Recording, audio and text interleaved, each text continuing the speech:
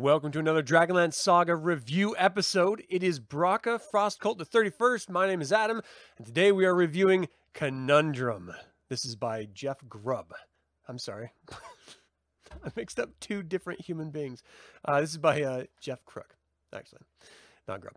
Okay, I will be spoiling this story, so if you don't want to know how it unfolds, stop watching now.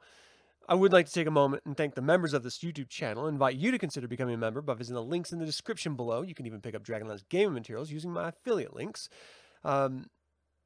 This is my perspective only, so if you disagree or you have a different perspective, share it if you happen to be watching this live, and if not, let me know your thoughts in the comments below, and we'll have a bit of a discussion. It'll be fun.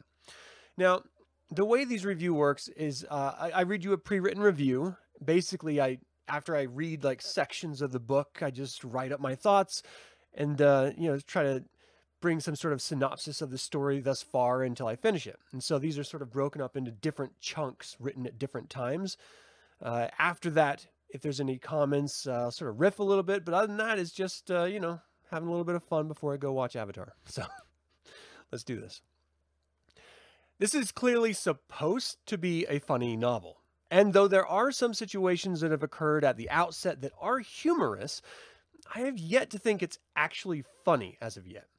This may be due to the fact that I never saw gnomes as being inherently funny, but rather single-minded poor inventors, which is on the road to being funny, but not quite there. We're introduced to a host of gnomes before Conundrum, the novel's namesake, even makes an appearance. The premise is as follows. Sir Wolhelm, a knight of Naraka, is ordering Commodore Brigg to sail his submersible, the MNS Indestructible, around the continent of Anslon to Flotsam, where he will pick up a knight of the Thorn named Sir Tanar Lobcrow. From there, they will enter a rumored entrance to a tunnel that goes underneath the Blood Sea to the New Sea. Now, this trip was made in reverse by the MNS Polywalk, but when they tried to go back the way that they came, they just disappeared. Among the crew are a series of ridiculous gnomes, a kender, and a gully dwarf. Ultimately, it seems the Knights of Naraka are acting on behalf of Pyrothraxus the Dragon Overlord, who claimed Mount Nevermind for some unknown reason, but it never really explains that aspect of it. This is added to that Sir Tanar Lobcrow was gifted a magical communication device from the Mistress of the Night, who has some demand of him yet to be revealed. We find Conundrum as Commodore Brigg is assembling his team, and Conundrum is bored to death being in Mount Nevermind trying to invent an unsolvable puzzle and then attempting to solve it as his life quest. He approaches his cousin Navigator Snork, who brings him to Brigg and becomes the chief officer of Seeding. It takes them 3 attempts to launch the MNS Indestructible, and they announce their departure by shooting off a UAEN missile, which is basically their answer to a catapult, massive catapult arrow, which decapitates a statue of Lord Gunther in Pax. As they finally successfully get underway, Conundrum ends up helping with the MNS Polywog's tunnel map and is promoted to first assistant cartographer. They stop at the northern wastes as they are running out of fresh water and plan to send a team to shore with a diver's suit called a frog suit, and we meet the gully dwarf Ensign Cobb, who greases the wheels. This also presents a harpoon-like device called a UANP, like the torpedo UAEP, only smaller. The northern wastes go about as well as can be expected, considering the expedition includes 2 gnomes, a kender, and a gully dwarf. They use the frog suits to walk up onto the shore, noticing sunken ships on the ocean floor. Once upon dry land, the northern wastes are described more beach-like than expected, with actual tree lines. The group comes across a chaos beast that attacks them, and this is the first reference to the actual era that we're in. I mean, yes, it did mention that they're Knights of Naraka and not Knights of Takhisis, and it mentioned Dragon Overlords, but you didn't really, the Fifth Age is bigger than like the Age of Despair as far as turning of major world events. And so you're not really sure if this is before or after the War of Souls until now.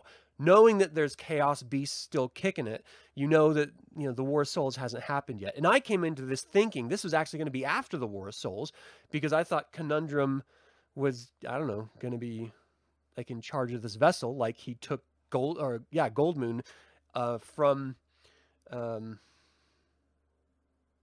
from the Shalsea to, I don't know, wherever they ended up going. I can't remember at the moment. Anyway, this is in the Fifth Age between when the Chaos War ended and before Gold Moon and the War of Souls begin. So Gob the Gully Dwarf runs off and is still missing. Conundrum nearly gets eaten by the Chaos Beast, but the ship's crew noticed the creature and aimed their UAEP at it, killing it with a well-aimed shot. This forced Conundrum to run into the ocean only to be attacked by a giant octopus that was hiding in the wreckage of the ships. Conundrum hides under an upturned cauldron and notes that while he's breathing, the bubbles that escape is actually lifting the cauldron out of reach from the octopus, but also past a myriad of sharks that have appeared. The M&S Indestructible brings it up on board, thinking that they could use the cauldron, and are shocked to see Conundrum inside, who is summarily promoted to Chief Officer in charge of oilage. This was once the Gully Dwarf's job. Now, the Gully Dwarf never actually died on screen, you know, in your theater of the mind here. He just sort of ran off into the tree line. So I'm assuming he lived and he's alive, because Gully Dwarves are like, you know, they're like cockroaches. You can't kill these bastards. They're everywhere. I actually really, really love Gully Dwarfs. I don't know why people like hate the idea of a Gully Dwarf so much. It's fantasy. Like, just don't think of it as a real person, because it's not, people. Everyone's so sensitive. So they set sail once again, planning on getting many more cauldrons for the use Conundrum showcased. They see in the distance a Minotaur vessel approaching, and it's flying a black flag. Seeing that they intend to ram and board the Indestructible dives underwater. Once down there, they realize that they're losing breathable air and cannot see anything, so they use Dr. Both's peer-up-it scope to guide themselves, and all I have to ask is, what did the good doctor use his peer-it-up-a scope for before this usage? Because he's just a doctor. Where is he putting his peer-up-it scope, and what is he peering up? Inquiring minds want to know. Anyway, they evade the Minotaurs and come to land to resupply. And this is where I become culturally triggered. More tongue-in-cheek than anything else.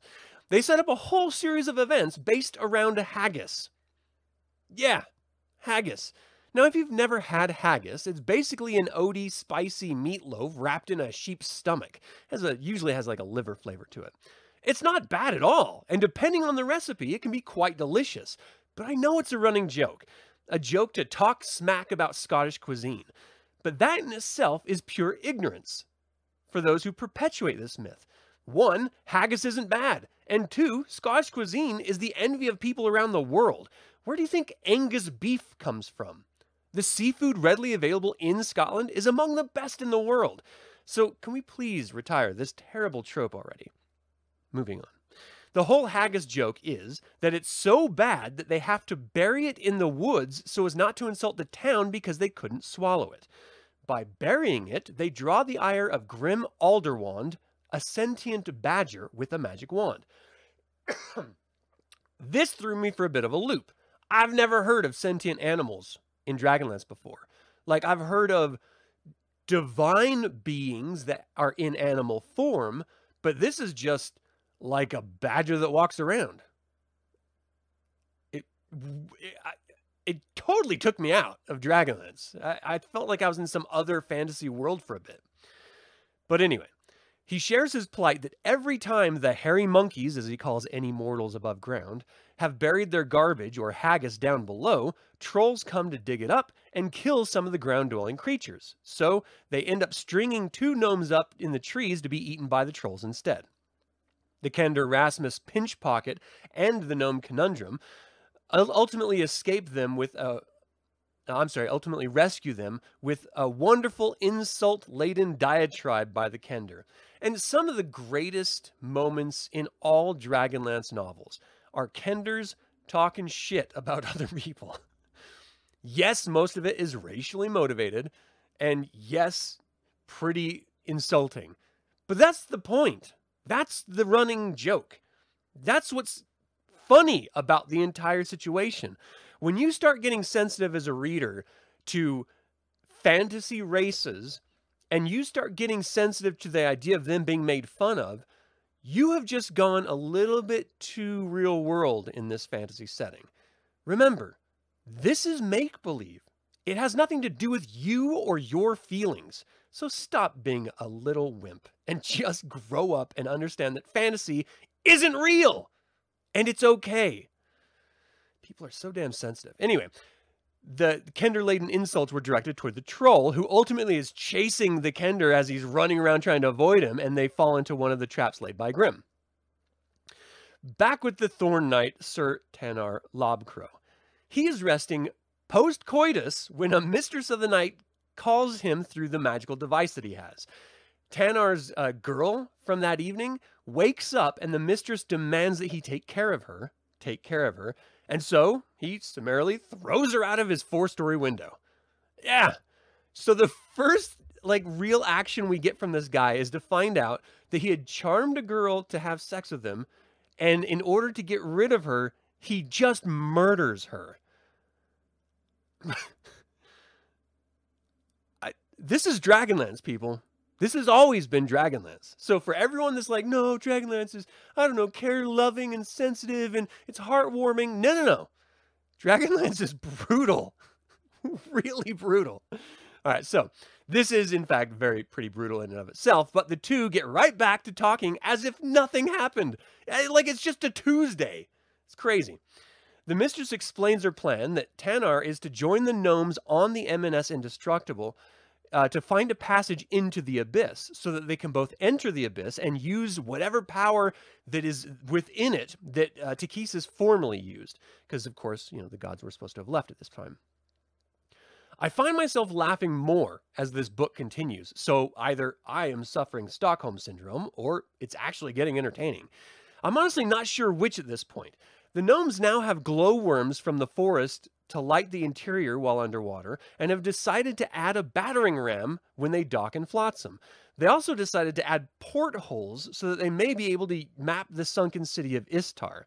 So they meet up with Sir Tanar and some hijinks ensue. Meanwhile, Sir Tanar talks to the captain about visiting the abyss, and Commodore Brigg immediately shuts the conversation down, saying that though they may be forced to take him aboard, they do not have to take any orders from him.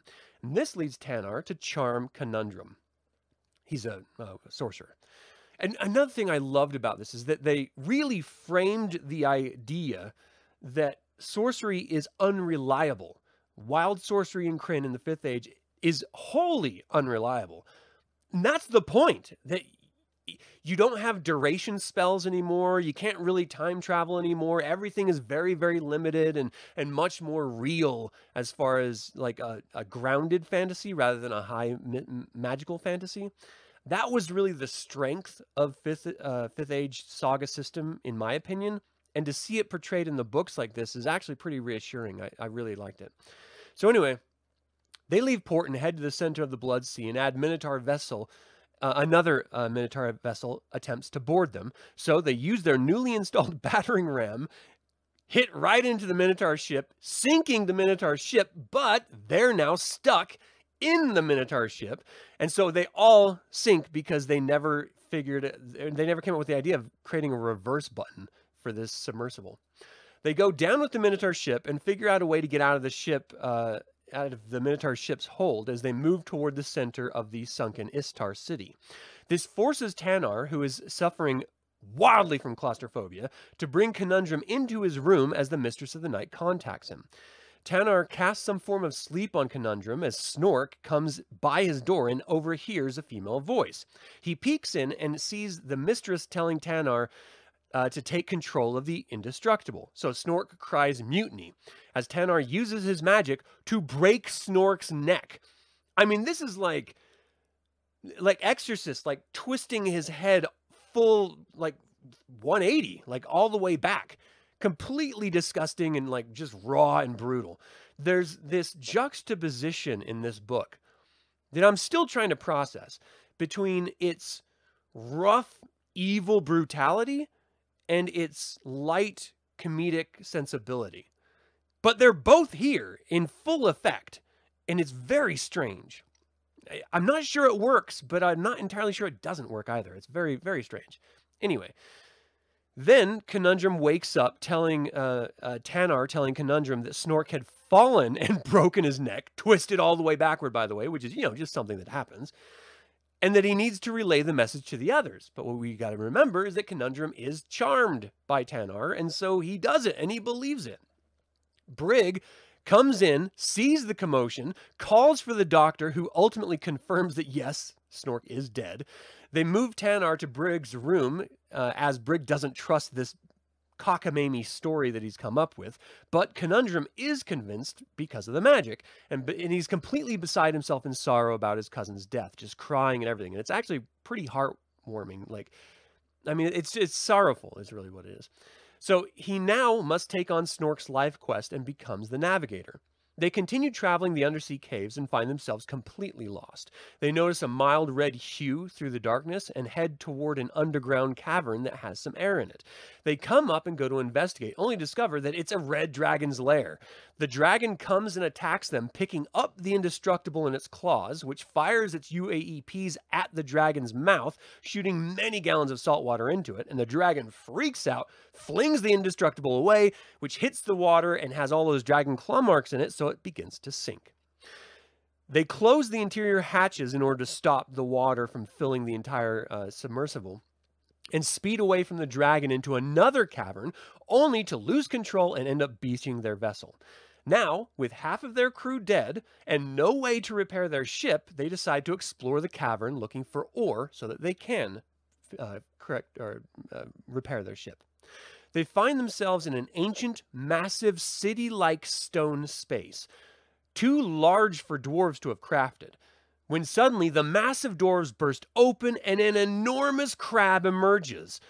The crab reaches up on its hind legs and then straight up tips down onto its back and just lays there dormant. And then the belly pops open and a gnome comes out, starts screaming and swinging his wrench around, like all pissed off that this crab, mechanical crab that we now know is a mechanical crab, turned up on its back.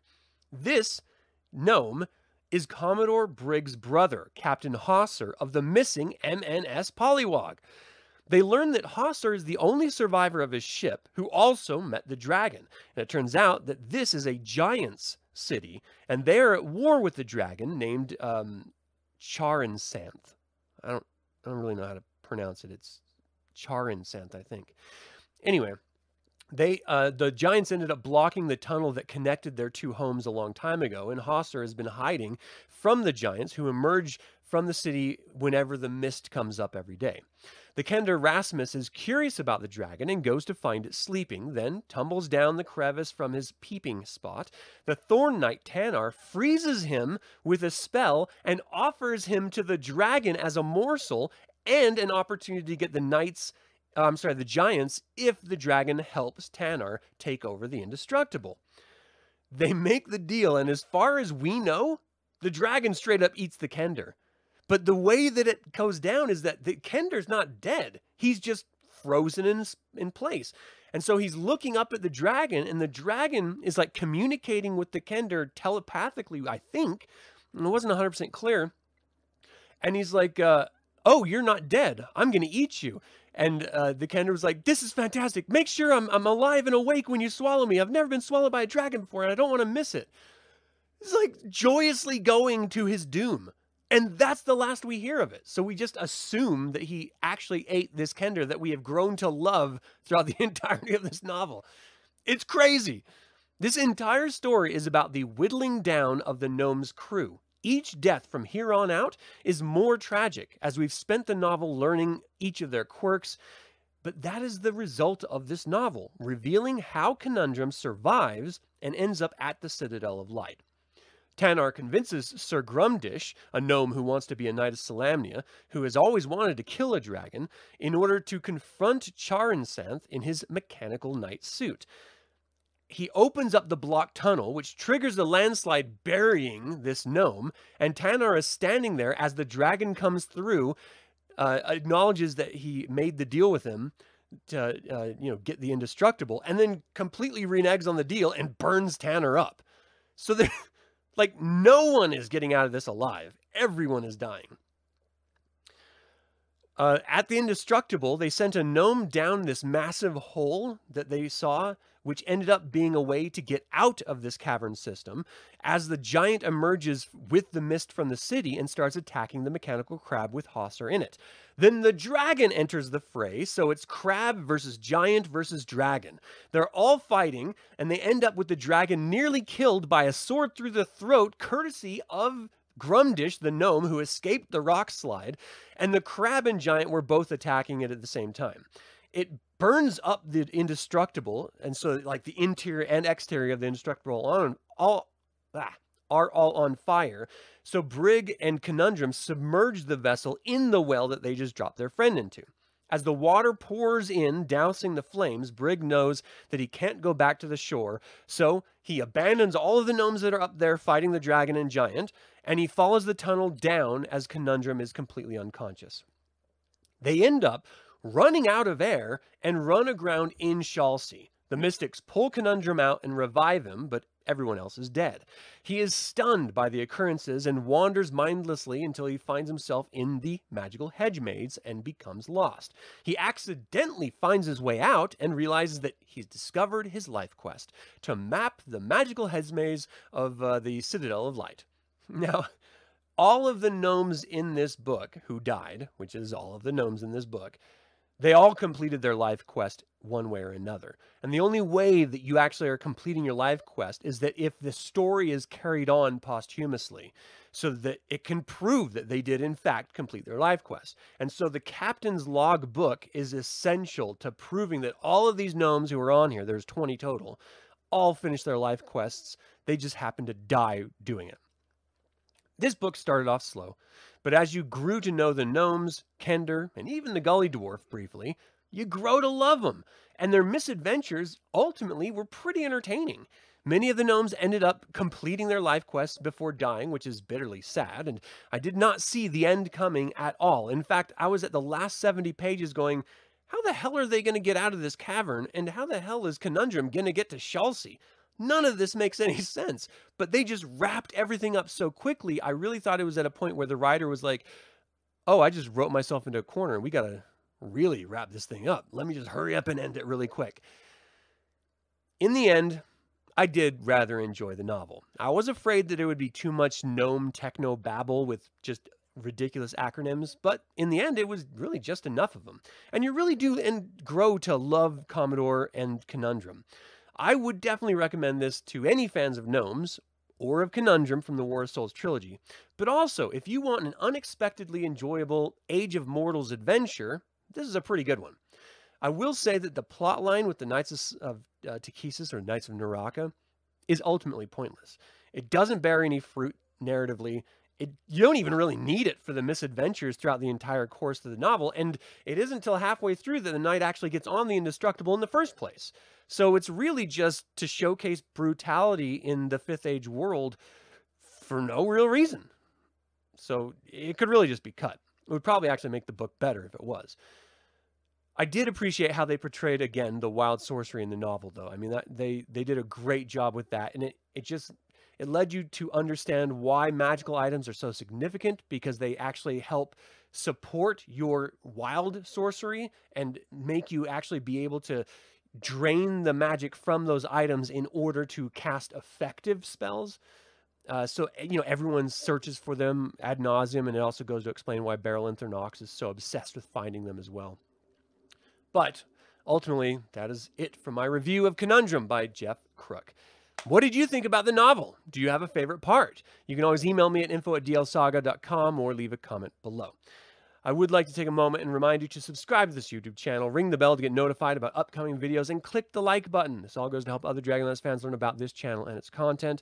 Justin, thank you so much for tuning in live. Skull Cowboy, it's always great to see you. I hope you guys have a fantastic new year. Thank you for watching this review. Up next is going to be Lord Toad, but before that, I am super stoked to dive into this bad boy. He finally wrote a memoir about his time with the Doors. Finally! I've been waiting so long. It's actually pretty good, too.